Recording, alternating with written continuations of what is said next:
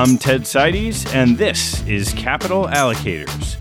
This show is an open exploration of the people and process behind capital allocation.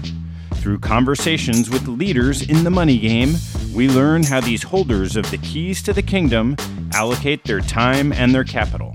You can join our mailing list and access premium content at capitalallocators.com. My guest on today's show is Marc Lasry, the chairman, CEO, and co-founder of Avenue Capital Group, a global investment firm focused on distressed debt that he started in 1995 with his sister, Sonia Gardner. Almost 30 years later, Avenue manages $12 billion in assets. Our conversation covers Marc's background and path to investing, the early days in distressed, inflection points in Avenue's history, including the decision to return half the capital in 2011 and to sell a minority stake to Morgan Stanley, and owning a stake in the Milwaukee Bucks NBA franchise over the last decade. We then turned to the investment environment, attractiveness across geographic regions, creating a competitive advantage, and opportunities in distressed lending, sports, and Asia. We closed discussing Marc's involvement in politics and lessons from chess and poker. I hope you enjoy the show. And if you do, this week, if you're single and walking down the street while listening to Capital Allocators and look up and see a beautiful woman or man coming your way, what better way to get the conversation going than saying, "Excuse me, but do you happen to know about Capital Allocators?" They might respond, "That sounds amazing," and start a really interesting conversation. Who knows? It could be the beginning of a beautiful relationship. And if that doesn't work, tune in to Private Equity Deals this week to hear about Selective Search, the executive search firm for love. Thanks so much for spreading the word. Please enjoy my conversation with Marc Lasry. Marc, great to see you. My pleasure. Good to be here. There are aspects of Avenue with your sister that have always been family business. I thought maybe it'd be fun to go all the way back to your family growing up. Sure. We were born in Morocco. We ended up leaving when I was 7, and we went to Paris because obviously if you're born in Morocco, you speak French. And my father didn't speak English. So we went there, we lived there. My mother was a teacher, and she really believed we needed to come to the United States. And she had 9 brothers and sisters. 2 of her sisters had married Air Force officers. So they lived in Hartford. So imagine Marrakech, Paris, and then somehow you pick Hartford. And the reason it was Hartford is Pratt & Whitney was there, and her sister's husbands were working for Pratt & Whitney. So we went and we moved to Hartford, and my mother got a job working as a teacher, and my father, who didn't really speak English, got a job working for the state of Connecticut as a computer programmer because he was really, really good at math. And he was writing, at the time, COBOL, which was the computer code on the punch cards. And we lived in a 2-bedroom apartment with 1 bath till we went to high school. You share a room with your 2 sisters. And you go through puberty, you go through everything. It's kind of weird. But you get very close. You're either super close to your family or you've got issues. I think my younger sister, Sonia, and I were super close. And then my younger sister, Ruth, and I were close. But Sonia and I were 2 years apart, and Ruth and I were 5 years apart. So I went to Clark. She then went to Clark, and my other sister went to Clark. They had this program where if a sibling did well, they gave a sibling a scholarship. When we were in high school, my mom and dad sat us down and they said, "So if you want to go to college, you need to have a scholarship." I was like, "Well, what if we don't have a scholarship?" She goes, "Well, you're not going to be able to go to college, so you better do well." It was very black and white. Were there other aspects of growing up that felt black and white that way? There was this restaurant called Howard Johnson's. So Hojo's on Wednesday nights was fish night, all you could eat. So we would go as a family. You grew up in a really loving household. It was great. You knew you had no money, and you didn't really think about it. You knew your life was different, but you knew your parents were doing everything to make sure life would be fine. Your parents worked full time. Yeah, and you just got close to your sisters. I would say a really, really nice childhood. How'd you find your way through college into the working world? You were either going to be a lawyer or a doctor. That was pretty much it. So I started pre-med and I dropped chemistry because I realized this is not for me. So I went to pre-law pretty quick. I was a history major and I loved math. I think one of the things I wanted to do was be a teacher, but that wasn't going to happen. Why? Because you needed to make money. So I went to law school. My summer before law school, I worked at UPS. I got this phenomenal job being a truck driver. Loved it. And you were making a lot of money because you were union, the whole thing. So I went to my mom afterwards, after the summer, and I was like, look, I just want you to know I'm not going to law school. And she goes, why? I said, well, look, I think I'm pretty smart. I think I can get out of driving and join management. And I think in 3 to 5 years, I can be on the management team and I could do really well. And this is a great company. I think I want to have my career here. And I make more as a truck driver than I would as a lawyer. So why am I going to law school? Yeah, my mother smiles without missing a beat, just slaps me across the face. And goes, you're going to law school. And as every 21-year-old says to his mom, this is my life. I'm going to do anything I want. And she slaps me again, harder this time, and says, your life begins when I tell you it begins. Mom, you got to stop hitting me. She goes, you got to stop being stupid. And I go see my dad. Dad, can you talk to Mom? And he looks at me and goes, no. I go, no, seriously. He goes, look, your mother is your mother. If I go talk to her, she's going to tell me that I have no right in deciding what your future is, that it's her decision, and this is what we're doing. And he goes, you know that, so I don't know what you want me to do. And so I went to law school. How'd you find your way into the business world? I'm a big believer that you got to work exceptionally hard. The harder you work, the luckier you get. I know that's not the mantra today, but I was working 18-hour days. I got married in law school and we had a baby. And one of the things, I got involved in a bankruptcy, which was the Lionel bankruptcy, Lionel Trains. And there was a firm, R.D. Smith, that was buying up claims. And I didn't understand really what was going on in the sense of they were paying 20 cents for claims. And under the plan of reorganization, we were paying them 60 cents for cash and 20 cents in stock. I was responsible. I'd see all the claims purchases. I'd have it to file everything with the court. And I'm calling the people up who are selling saying, what are you doing? You're getting 60 cents. Don't sell.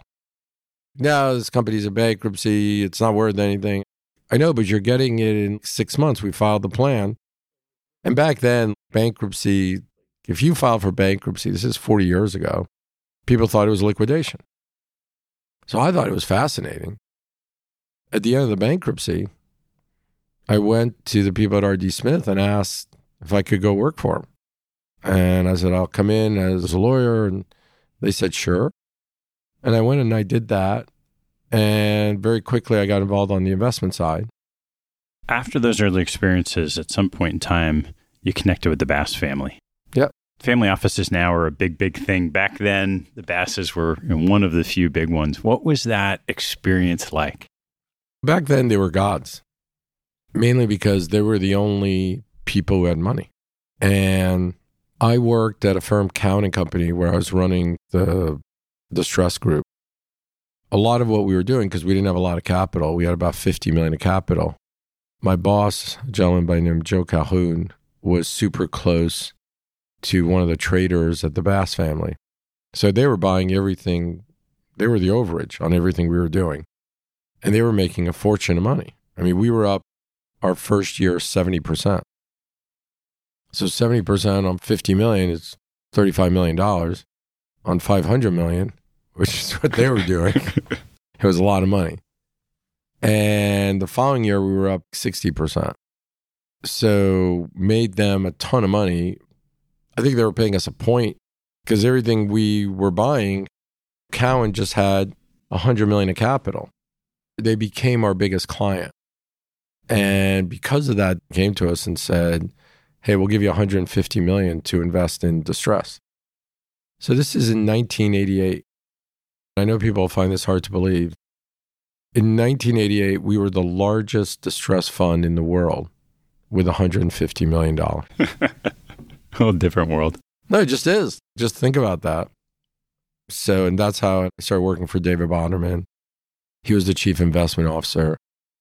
And we were in the offices of Acadia. There was a gentleman, Peter Joseph. But it was an absolutely unique experience.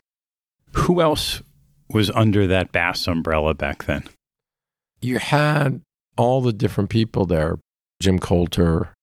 But what was cool at Bass and at Cowen was that's how I got to work with my sister, Sonia.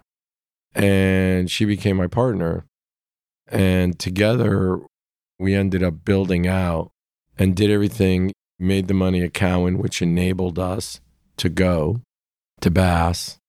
And then at Bass, Sonia ran the trade claim department where we were making quite a bit of money and together built up this business. It's full circle. You grow up with your sibling, you go to college together, and then you become partners. If you look at the success we've had, I think it's literally because we've been partners. And Sonia has done a phenomenal job of helping us grow the business. Before we dive into you guys starting on your own and what eventually became Avenue, what was the family tree of that Bass organization down the road? You mentioned Coulter and Bonderman that went to TPG. What were some of the other branches? You had Colony Partners, which was Tom Barrick. You had Acadia Partners, which was Peter Joseph. You had Scully, who was doing stuff on the equity side. Rainwater. There were so many people that I think it started out at the Bass Group, and Bass would fund them, and they would go off on their own and just grow. But yeah, it was a real pretty unique tree. What was that impetus for when Sonia and you decided to go out on your own? I think we both felt in 1990 we could go out and run our own money. That sounds great, but it wasn't a lot of money. It was about $5 million, $10 million. But we doubled the money every year for about 5 years. And that's how we started Avenue.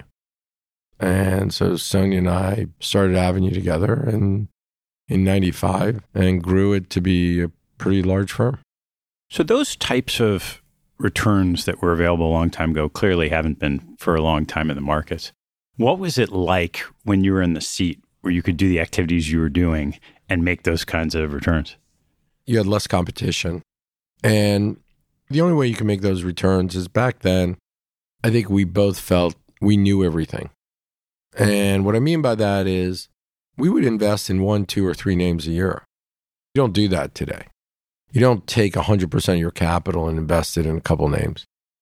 So when we did this, Sonia and I felt pretty strongly that we understood the bankruptcy process. We understood how claims were being bought and sold. We understood what was happening with the bonds.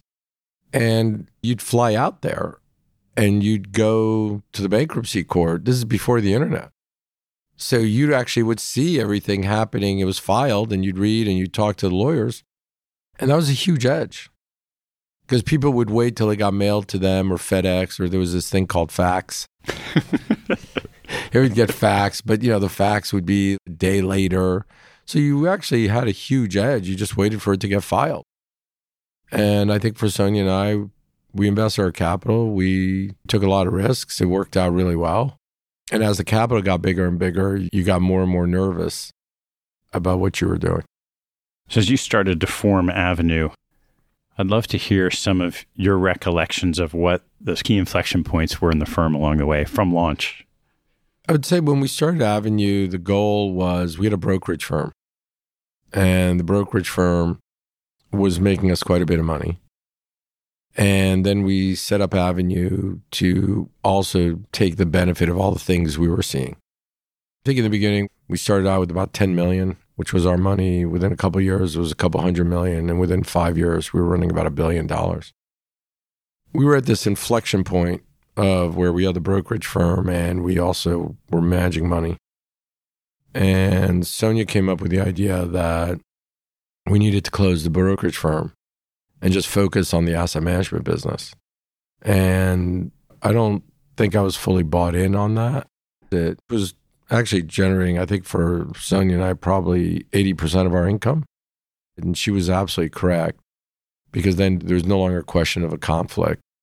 And we grew from there to about $25 billion by 2010, 2011.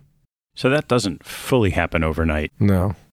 What did you have to evolve into when you went from 10 million into the hundreds of 3 trades a year into managing $25 billion? It was a challenge. I mean, obviously, no, you grow your team, you hire more people. I think we were very lucky and built a talented group of people. And look, and the other way you grow, obviously, is you have to have returns. Nobody's giving you money because you're losing. They're giving you money because you're doing well. So I focused on the investment side. Sonia focused on managing the firm, on legal, on compliance, and all the different things. And I do think the reason you grow is you have to do well on both. I think the problems people have as they're growing is they're not doing a great job of managing the firm. They're focused on the investment side, but then all these other issues come up. And I think for us, it turned out to be a great partnership in that I could focus on the investment side and Sonia could focus on managing and running the firm. Both of us were happy with what the other one was doing. So it just took a huge weight off on your shoulders. And the partnership turned out, and still has, turned out to be great. Sonia and I were able to hire the right people who became our partners, who ran Asia, who ran Europe, who ran the US. And the firm grew pretty large until by 2011, it's kind of funny, we returned half the money. And we made this big decision to give back half the money because we thought there was just less and less distress, right? You're coming out of the crisis. I remember we were returning the money and the investors, oh, wow, thank you. You know, you're one of the few people doing it. And the reason we did it is we actually thought you were going to have another cycle in 2 or 3 years. So we wanted to have investors view us as always doing the right thing. We did what was best for the investors so that in 2 or 3 years, when you raised another fund and the cycle came back, everybody would remember that, and that the people who didn't return the money were going to be at a huge disadvantage. We were just off by 10 years on when the next cycle was going to begin. You have those types of decisions along the way, particularly that questions about what will people remember of doing the right thing? Yes. That returning to capital, certainly around the financial crisis, that was a big one. What have you found people actually remember? I don't think they remember it, to be honest with you. I think people remembered it for the first 2 years, but then what ends up happening is the people who kept the money and kept on growing morphed into asset managers. And I think for us, we thought, look, what we're going to be is investors. And as time went by, doing the right thing was forgotten. And what was focused on was, okay, well, what are you doing for me today? And I think that's where the business has changed. It's not that people aren't partners today anymore. I think everybody's under large pressure to produce. If you're a pension plan, if you're a family office, and I would think today what people are very focused on is, okay, how have you done? And if you haven't done a good job, I would tell you today people move on. And I have no qualms with that, but I think that's what's changed. Before the financial crisis, you sold a piece of Avenue in one of the first minority stake deals. What do you think about that business today, having been through that experience and seeing how it's grown? I actually think we made a mistake. Morgan Stanley's been a great partner. That wasn't the mistake. I think at the time, the decision was, do you sell a stake to a financial institution such as Morgan Stanley, or do you go public? That was really the decision back then. And I think for Sonia and I, we thought that the right decision was selling to a financial partner because we didn't want to be public, and we didn't want to deal with all the issues of being public. And the sad thing is we were absolutely right about what we thought was going to happen, but we were absolutely wrong about the consequences of it. So the reason we wanted to sell privately was that to sell a piece privately and then keep growing and become partners with Morgan Stanley. And that the people who would go public, that if you didn't do well, if your funds didn't do well, your stock would go down. And if your stock went down, then investors would look at you and go, you must be bad, so we're not going to give you money. Seems like a logical assumption. On this side is someone who's private and nobody knows economically what's happened other than the returns. But the market, on the other one, yes, you see the returns, but the market's also telling you that the value of your enterprise has dropped. So if you think of Fortress that went public, I think they went public at $30, somewhere around, or 18, stock went up to 30. Oxif, if you think of all the people who went public, everybody was doing that in 2006. By 2008 and Blackstone, the value of that stock became 10, 20% of what they went public at. So we were right in what we thought was going to happen. I thought the consequences of that would be that people would not give you money. That turned out to be totally not true. And that the firms that went public had a massive advantage, which was that they had currency to buy others and to tie up employees by giving them stock. And also that currency was liquid. Whereas what we were doing was giving people partnership interests in a fund, so they could only get that 5 to 10 years from whenever we gave it, because that's when you got paid. So being public turned out to be, instead of a detriment, a massive advantage to all these firms. What was the conversation like with Morgan Stanley when you decided to give back money? They were fine. Look, we get it, because we said this is short term. In 2 years, it'll come back. They agreed with it. I just think we were all wrong in how long the cycle was. And if you knew now, would you have done it? No. You always find in the investment side, you can easily tell all the mistakes you've made because you bought something at a certain price. And if it went up, you know you did well. And if it went down, you know you didn't do well. What were some of the other milestones between then and today? I think bought the Bucks in 2013. And that investment turned out to be the best investment I think I've ever done. But at the time, it didn't feel that way. Because I bought the team, we paid 100 times. And on the investment world, that seems high because you would never do that. And had to learn a whole new business, which was that if you want to own a professional team, there were 2 metrics. As long as you made 1% to 2% a year, actually that was fine because the fun factor outweighed everything. And that you had to try and win and try to win a championship. Instead of thinking you bought a team, you became a steward of a team. When you're a fan, all you do is yell and scream as to why somebody isn't doing what they're supposed to do. And when you're the owner, you find yourself, yes, I own the team at this moment in time, but really I'm a steward of this team. And you actually take that pretty seriously and you try to constantly do the right thing. I think for us, we built a new stadium in Milwaukee. We built a new practice facility. We did all these things. And then we brought a championship, which obviously is the ultimate goal. And then you realize that the reason you were able to win a championship is you're really, really good. And then you're also really, really lucky. You just are. And that it's the same thing, I think, in life. You see it. There's people who are super talented, but you got to get lucky at the right time. And at a certain level, everybody is really smart. Curious to ask about the crossover of buying the Bucks, owning the Bucks, and the business. And the first aspect of that is when you bought the team. What was the reaction of your investors at Avenue? They weren't happy, I would tell you. People thought it was going to be a distraction. I think today it's a norm. Back then, we were one of the first people to buy a team that was involved on the private equity side. investors were very focused on how much time are you going to spend on that. I tried to explain that it's not you hire a GM, you hire a coach. Really, the general manager does quite a bit. And the only thing you're really doing is general manager says, I want to spend X amount of money. I want to get this player. And you would say either yes or no. And so a lot of things our GM wanted to do, we would say no to. A lot of things we wanted to do, the GM would tell us that didn't make sense.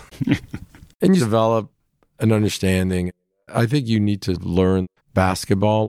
You think you know it, but there's a business to it.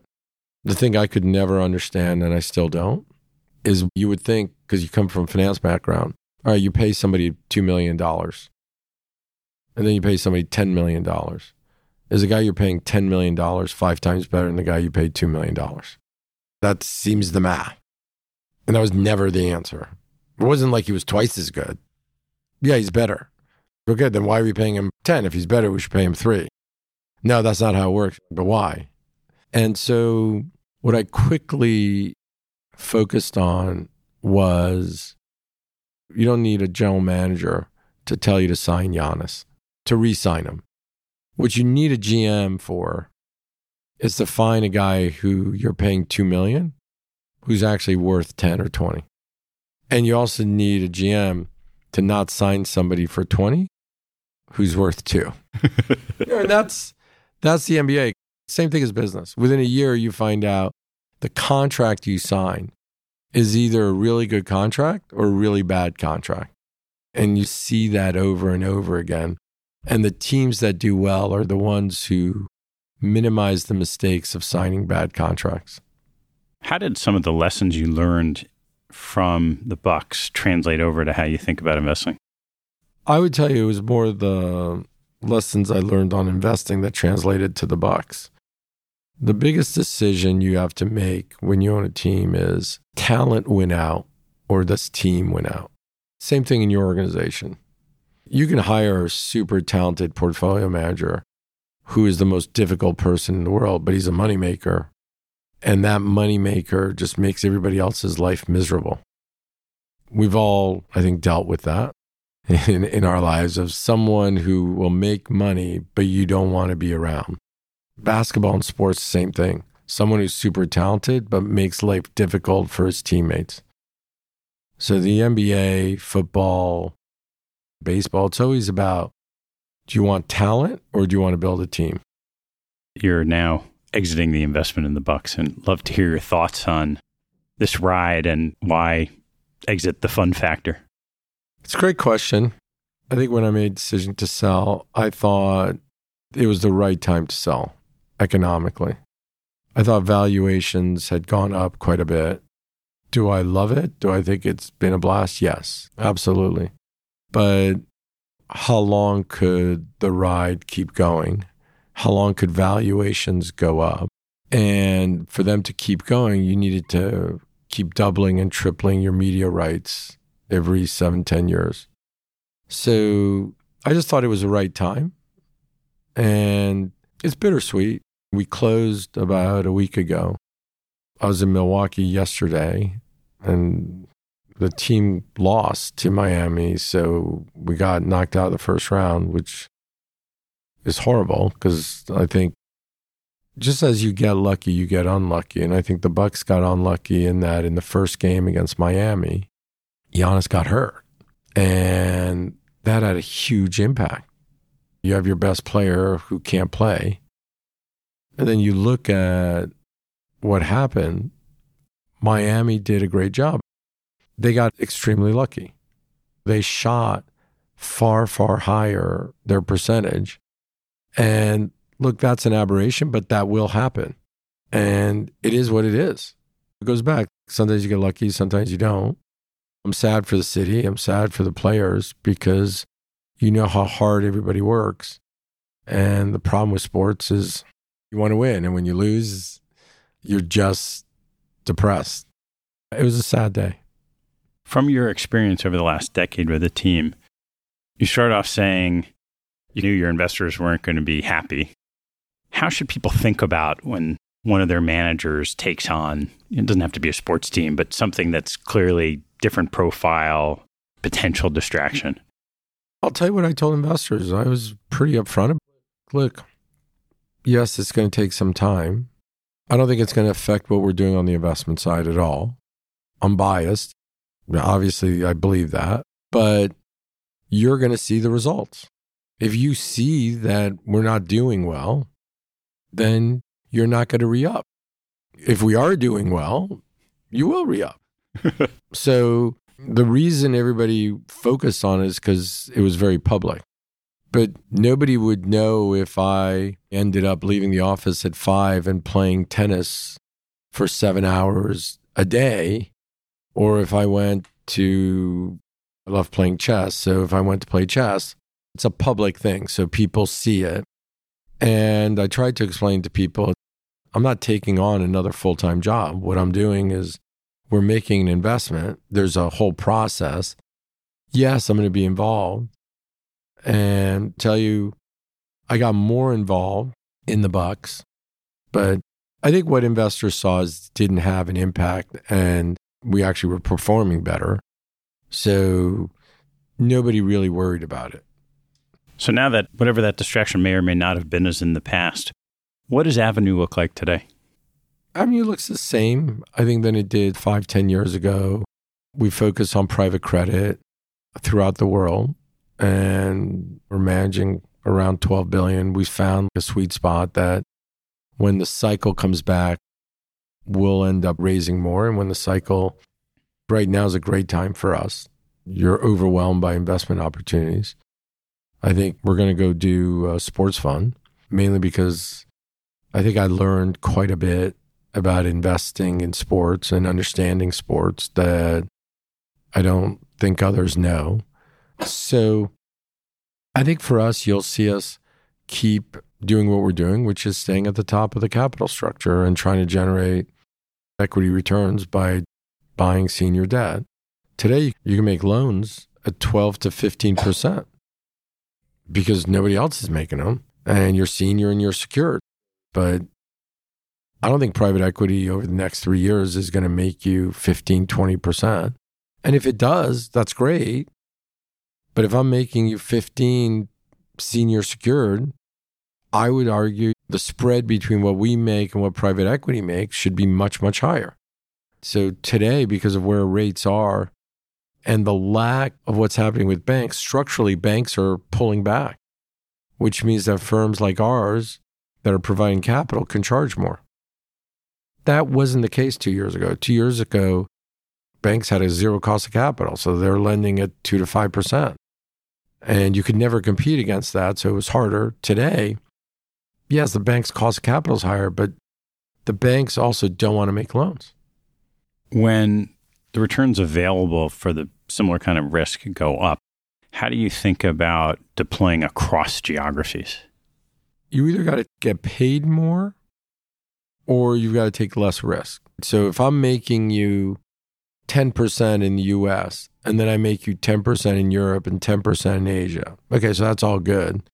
Other than the fact that I would tell you 10% in the US is less risky than 10% in Europe and 10% in Asia. So what's the spread? What should you get paid for investing in Asia? I always think it should be 500 basis points more. Europe should be 200 to 300 basis points more, right? US is just more liquid. So when we look around the world, we want to make sure we're getting paid for that extra risk.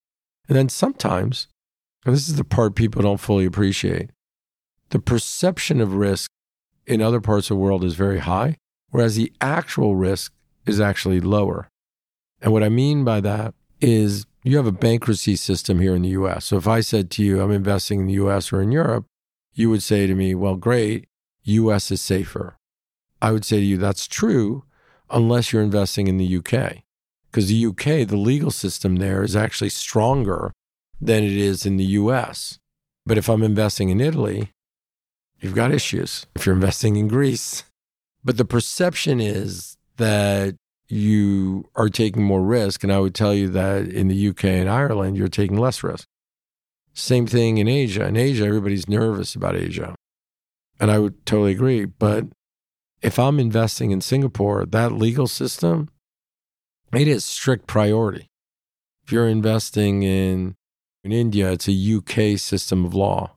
So invest in jurisdictions where the perception is high, but the actual risk is low. Over the last 5 or 10 years where you've been kind of doing the same thing, the world of private credit has exploded. And I'm curious what the competitive strengths and weaknesses look like. I would tell you 10 years ago, 80% of everything we did was public. We'd buy public bonds. Today, 80 to 90% of what we do is private. So it's all bilateral. And I think that's been the big change in the market. Why? Because public bonds have horrible covenants. They just, over time, you had unsecured bonds that really didn't have any collateral. They owned the equity of a holding company. Bilateral agreements where we could do deals and we're lending money, I mean, it is massive collateral. And that's what's changed, where you are doing that today for a $20 million deal. It's a lot more work and you need more people because you're not just buying a bond. But that's what's changed. And I think what you're finding is the larger firms, whether it's Ares, Oaktree, will go out and end up doing these bilateral deals.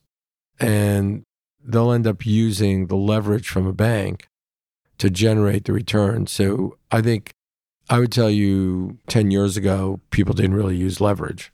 If you were making a mid-teens return, it was unlevered. Today, you've got tight agreements, but you're lending 6-7% and putting 1 turn leverage or 2 turns of leverage. That's what's changed. How do you find the opportunities to generate the kinds of returns you were talking about if so much more money is willing to lend at lower rates because they can put the leverage to get the net returns underneath? I think you've got to decide what you want your business to be.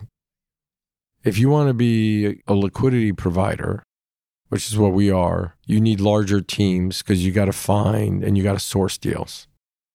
And you can source deals that are 25 to 100 million.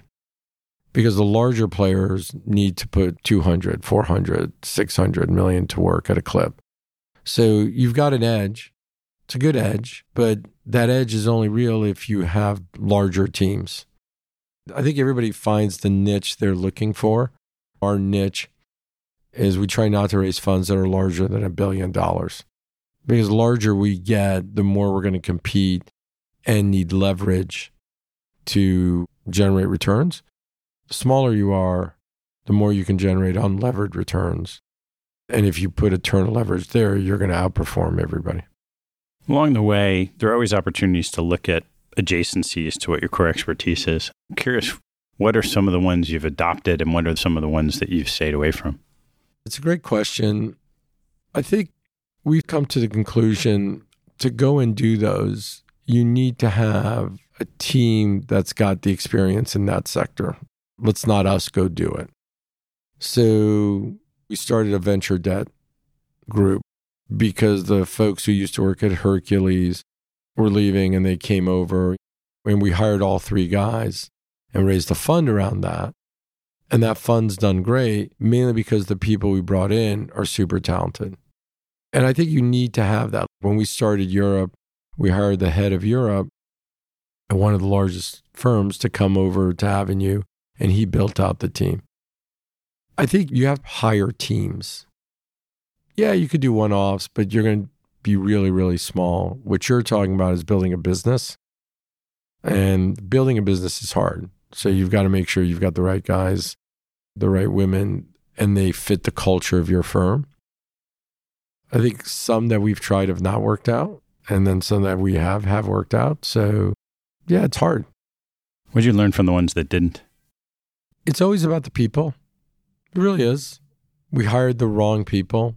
We thought they were good. Nobody hires somebody thinking they're going to lose you money. Nobody gives anybody money thinking they're going to lose you money. You make decisions. I think what we've been very good at is that if someone's not working out or we see it's not working out, is quickly pulling the plug. With this recent closing of your sale of the Bucks, you now have a windfall of capital. And I'm curious, as you're looking out at opportunities, what's most exciting you for your own capital? I made a huge mistake when I bought the Bucks, that I put the team in my kid's name. And at the time, I thought it made a lot of sense. And I did. And obviously, I did it because I thought the value of the team would double over time. And here was a great estate tax way of trying to transfer money to your children. I didn't realize it would go up so much. So now my kids have a tremendous amount of money. So what I'm trying to do is convince them to invest in the things I'm doing. And right now they're explaining to me that they love treasuries and there's no risk. So I think you've got these huge opportunities out there. I do think sports is an asset class that's going to really grow. So I want to do that. I think opportunities in Europe today are pretty large, just simply because you're getting overpaid for the risk. I think Asia is the same thing. I think what we're doing in the US in different areas, whether we're lending money on the real estate side, it's really hard money lending. You're getting overpaid for that. What we're doing on the venture debt. So there's a lot of different places where you can make money today. And it's all for the same reason, that banks are pulling back. I don't mind competing against Oaktree. Their cost of capital is the same as mine. I'll find deals they don't. They'll find deals I won't. But if I'm competing against banks, that's different. And once banks pull out, you have this oversupply of opportunities and less capital for that, because banks provided a huge amount of capital. And so really all the banks are doing is saying, hey, a loan has come due. We're not extending. That's where the opportunities are. 60% of all business in the US is small business. So people who had a $20 million loan, a $50 million loan, a $100 million loan, all of a sudden are finding that the banks are saying, we're not extending. And they're telling them, we're not extending in 6 months. Okay, well, they were lending money at 5-6%. I now can come in and say, I'm going to charge you 15, and I want more collateral. And as a company, you have no choice. As the equity holder, you have no choice. The Fed, I don't think, cares, mainly because what the Fed is trying to do is tame inflation. The Fed is just focused on one thing. We're going to get inflation down. But by doing that, they're causing unemployment. They recognize that. But they're going to say, look, yes, unemployment will go from wherever the number is, 4% to 6%. And yes, that means you've got all these Americans who are going to be out of work. But we think with more people out of work, there's less people who are going to be spending money. And therefore, there's less pressure on the system. So inflation will start coming down. And you're seeing it. But that is causing a tremendous amount of harm to a number of people and families.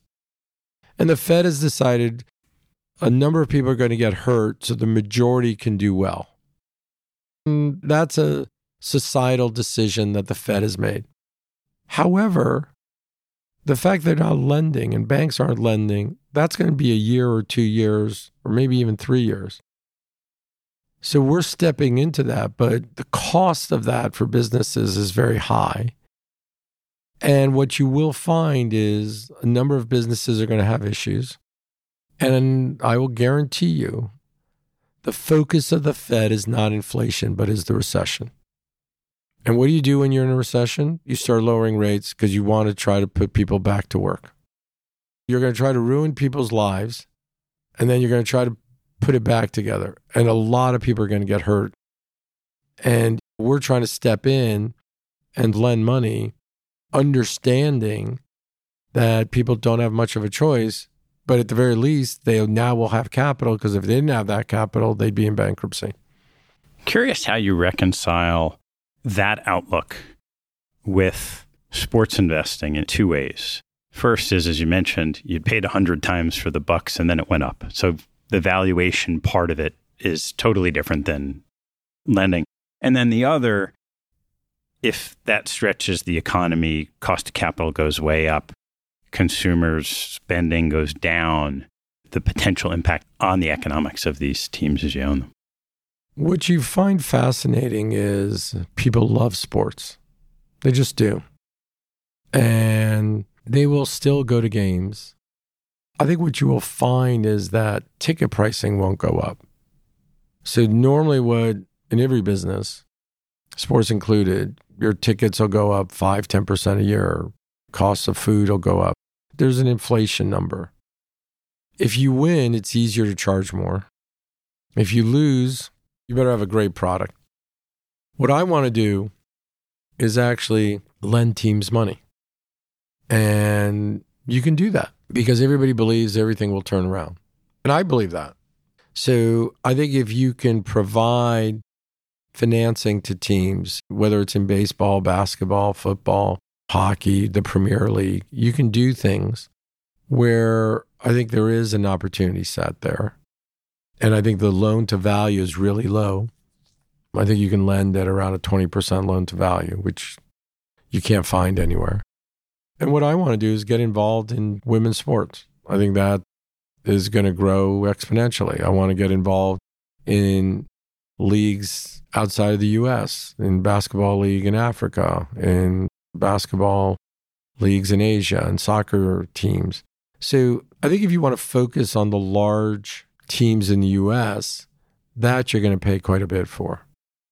But I think there's a real interest, and I'll prove my point to you. And I hope you answer the right way, because we'll find out. All right. You watch the Olympics? Some. Okay. Used to watch a lot more. You ever watch curling? Yeah. Okay. So you just proved my point.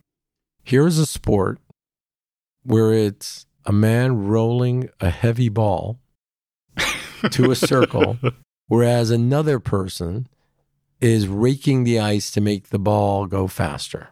And you watch that. And is that a sport? It's an Olympic sport. And yet you're watching it. And as a media executive told me, if people watch curling, what it means is they want to just watch anything. And this is the thing. What people want to do is watch the best in the world compete. That's what people want. And also what has changed between when you and I were a kid is people now gamble on that. If you and I gambled on a game, it'd be, hey, I'll bet you $10 the Knicks are going to win tonight. Now people are betting on the over-under of a specific player, the over-under of who's making the first basket, who's scoring the first field goal, who's doing this. And that's why more people are watching sports. I invested in a company, Lucra, which is the interaction between friends and how they're dealing with each other while a game is going on. And you have all these different avenues of interaction that you and I never had. We just went to a game. That was it. And I've been to games where the home team wins. They're going to win by 10, 12 points. The other team scores a basket. So now you've won by 9. And the whole stadium goes, no! And I remember the first time it happened, I looked at my son. What's everybody bummed about? There was 2 seconds left. Like, who cares? Spread was 9. Yeah, the spread was 9. Yes. You just said it. And literally, you've just found out how many people bet on that game. I never used to look at spread. I don't look at a spread. I mean, it's irrelevant. But I look at the spread in the sense of, oh, okay, Vegas thinks we're going to win. And if you look at what's going on in sports, the opportunities are immense. I think the opportunities are immense on the ancillary things to sports. That's what I want to focus on. And that's where I want to put money to work. I'd love to ask you about navigating Asia with the changes in the geopolitical landscape the last couple of years. You've been there for a long time. What's changed? What's similar in how you're going about investing? It's changed a lot. And it's a great question because 5 years ago, we were comfortable investing in China. Today, we're not. The legal system hasn't changed. It's the geopolitical situation that's there.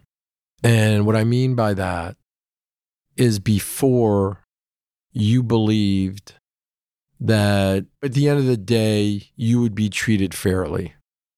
Today, you could find yourself caught in a geopolitical war and find yourself with your asset being taken away. And look, and that happened to us in Russia. We have an aviation fund that invests, and we owned 4 planes. Those planes, at the time of the Ukraine war, were taking passengers from Turkey to Moscow. When sanctions came down, Moscow grounded those planes, and we found all of a sudden 4 of our assets we couldn't recover. They wouldn't let the planes fly out. So you find yourself in all these situations. You now are focused more on your geopolitical issues. Would I invest in China today? No. Would I invest in Hong Kong? Yes. And do I want a higher return for that? Yes. But the thing that people miss, by the way, is you actually want to be investing in Asia for one simple reason.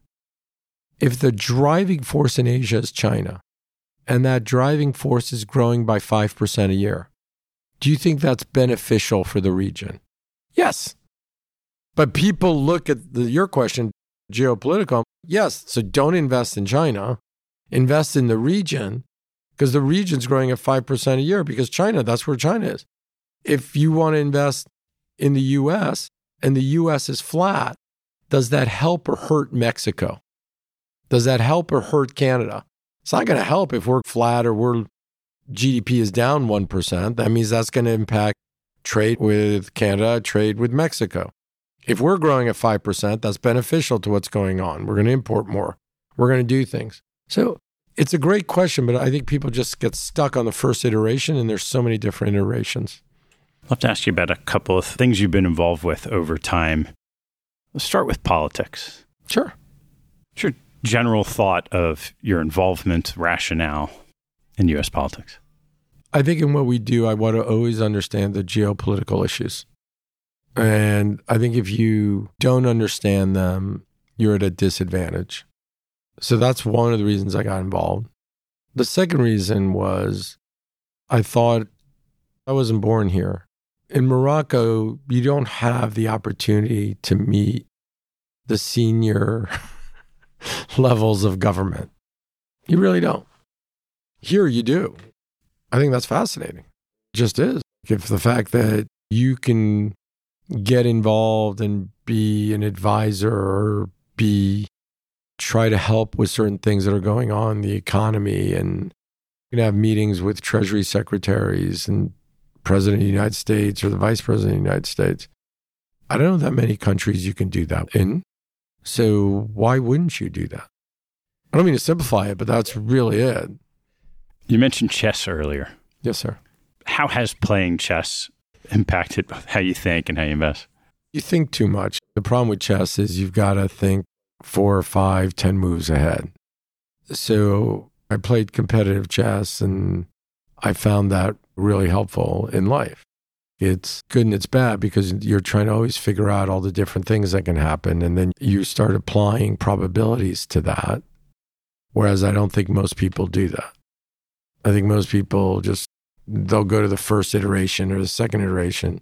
I'm going to the 5th, to the 7th, to the 10th. And I think it's annoying for people. But I think it's been helpful. I think it's great for business. I think for life, it's good. But sometimes it makes you think too much, and sometimes you shouldn't think as much and should enjoy what you're doing. But we all have personality defects. We all have issues. I always get asked, why am I still working? I have a friend. I'll give him a shout out. His name's Danny. He made quite a bit of money and stopped working at 40. And I've made quite a bit of money and I'm still working. He'll ask, what the hell's wrong with you? Why are you still working? I don't even remotely understand how you could have stopped. I go, you're busy doing absolutely nothing. And he goes, yes, but at least I'm busy. And he goes, you're busy doing something. And he goes, wouldn't you rather be doing nothing? That's why I said it's a personality defect. I'm working because I love working. And I find that's what I have to do. We all say when we make a certain amount of money, we're going to stop. Everybody's got a number in their mind, and then you get to that number and then you raise your number. Danny got to his number and just said, yeah, I'm good. And I totally respect that. I wish I could be like that. I can't.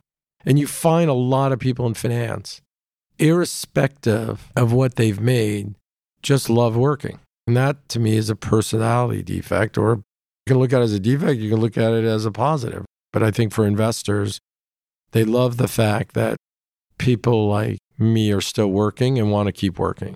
And then our team, our PMs who've made money, they want to keep working. Right? So it's actually fascinating. I've always tried to figure it out. I haven't been able to. How about poker? Love it. Love playing with friends. I think it's fun. I think it's just math.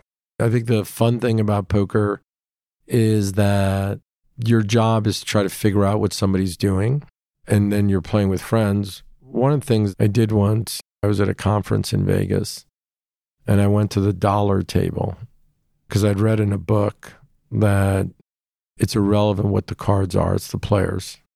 So I went to the $2 table and never looked at my cards and just played to see if that thesis was correct. Some parts of it were, some parts weren't. And what I like about poker is it actually teaches you quite a bit of how people act. And you find that in the investing world. Why are people doing certain things? I think it's fun. I'll go play with friends once a week, once every 2 or 3 weeks. Yeah, it's just, I love things that involve math. Love backgammon, all these different things. How does poker change in that question of understanding people when you're playing with a new group or people you haven't played with as much compared to your friends that you're playing with all the time? Oh, your friends, you know how he acts and things. When you're playing with a new group, you have no idea what's going on. So for the first hour, you're doing nothing. You're trying to figure it out. I've found I enjoy the part of just being with friends more because it's camaraderie. You're having a good time. I quickly realized as a poker, I'm not that good. No, you're good, but you're not. Everything, there's levels. I love playing tennis. I absolutely adore it. And you think you're really good until you play somebody who's good, and then you realize how bad you are. And then the higher up you play someone, I have friends who use our house. They won the doubles U.S. Open, and they've won doubles in Wimbledon. Juan Cabal and Robert Farah, phenomenal players. They'll practice in my house before the U.S. Open, and I get the privilege of playing with them. So this is how bad, seriously, think of how bad you have to be, where I get the whole court. If I hit the ball, for it to be out of bounds, it has to hit the wall. It's not the doubles alley. It's the whole court. And they've got to be in the singles. And we played at 10, and I can only win half the time. The thing I've lost all the time is we always play for $100. The two of them are at net, and they'll feed me 10 balls. And if I can get one ball past them, or if they hit a ball in the net, I win $100. I've yet to win $100. But it's fun. And that's my point. It's fun playing against people who are super talented. I love the competition part, but I also love the fact of realizing what real excellence is, because you see it and it always brings you right back to earth. All right, Marc, I want to ask you a couple of closing questions. We'll let you go. What is your favorite hobby or activity outside of work and family? Tennis. I love playing it. I love being out. I think it's just a fun hobby. It's one-on-one. I love knowing right away. It takes an hour, but I love knowing whether you've won or lost. What type of investment do you gravitate to like a moth to the flame?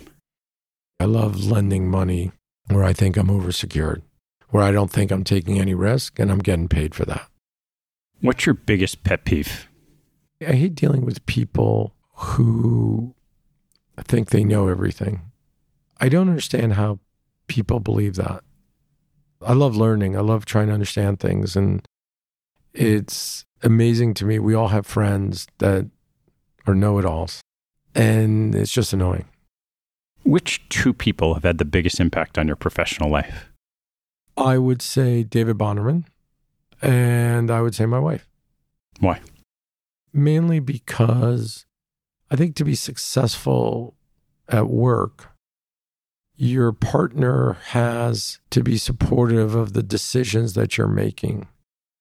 So for me, Kathy always went out of her way when I would say, all right, should I take this risk? Because we have kids, should I not take this risk of trying a new job or doing something? It's hard to do if your partner ends up telling you no. I think my wife has been massively supportive and enabled me to make decisions that I think enabled me to succeed. David Bonderman, when I went to the Bass Group, went out of his way to help me. And I don't think I'd be where I am today if not for him. What was the most challenging moment of your career? Oh, I think 2008. We were down about 25% that year, and you were losing billions of dollars. And you had to keep believing you were right. And it was hard. And I think you questioned yourself quite a bit. Was at that time, should you sell everything and go into cash or buy more? And yeah, everybody tells you, oh, when something goes down, you should double down, you should buy more, be tough. And it's really, really hard in the face of everybody telling you you're wrong to keep on believing that you're right. And, I questioned a lot of the things I was doing because I was constantly being told I was wrong. Not by people, but by the market. You'd buy something at 60 and a month later it was 50. You'd buy it at 50 and a month later it was 40. Things that we were buying things all the way down to 10 or 20. In the beginning, it's easier. As it kept happening and happening, you are questioning your thesis on everything. You're doing more work and you keep coming to the same solutions. So are you looking at the world the wrong way? Are you missing things? Because everybody else seems to be right. Like whoever sold was right. And it took about a year. 2009, we were up about 65%, but that was a dark year. I think I lost 10, 15 pounds. You're not eating, you're focused, trying to redo the work. And it was just hard. What'd you take away from it should that happen again? Believe in your thesis. Do what we did, which was constantly re-challenge that thesis. Understand that other people are under different pressures. Were they selling because they didn't believe in the value, or they were selling because it was a macro issue? It's the biggest thing I learned. It's irrelevant being right. You need to have the time to be right. How many people do we know that are right, but they had to sell because either of leverage or they had to do something, and then a year later they were correct, but they didn't have the ability to wait? And I think what I learned is there's a macro and there's a micro, and we all know what that is, but the macro was dominating. And if we had been levered, we would not have been able to sustain anything. The reason a lot of people lost money is they were levered 2-to-1, 3-to-1, which seemed utterly reasonable. Forget Bear Stearns, which was levered 38-to-1. People who are levered 2 to 3-to-1 and you're down 20, 30%, you've lost all the money. So you're under different pressure. So I think to me, what I've learned is understand that time may not be your friend, and you better have the ability to withstand time, because if you don't, you will get destroyed. What teaching from your parents has most stayed with you? My dad was a big believer that you needed to always just do the right thing, that don't worry. If you do the right thing, life will work out. And it's easy to say, but it's actually hard to follow. And I've tried to follow that, which is always try to do the right thing. And either history will judge that what you did is right, or people will judge what you did is right. But in the moment of time, it's hard to do because we're always under different pressures. All right, Marc, last one. What life lesson have you learned that you wish you knew a lot earlier in life? Life works out. I think when I was younger, I worried about things more. Bad things that happened, affected me more than it should have. And I think the life lesson is life is long. Things will work out. Give it time. Whereas I think for all of us, when something bad happens, you live in that moment as opposed to relax. And if I could go talk to myself as a 21-year-old, I would say, relax. It's going to be fine. Marc, thanks so much for sharing this great journey you've been on. Thank you. Thanks for listening to the show. If you like what you heard, hop on our website at capitalallocators.com, where you can access past shows, join our mailing list, and sign up for premium content. Have a good one, and see you next time.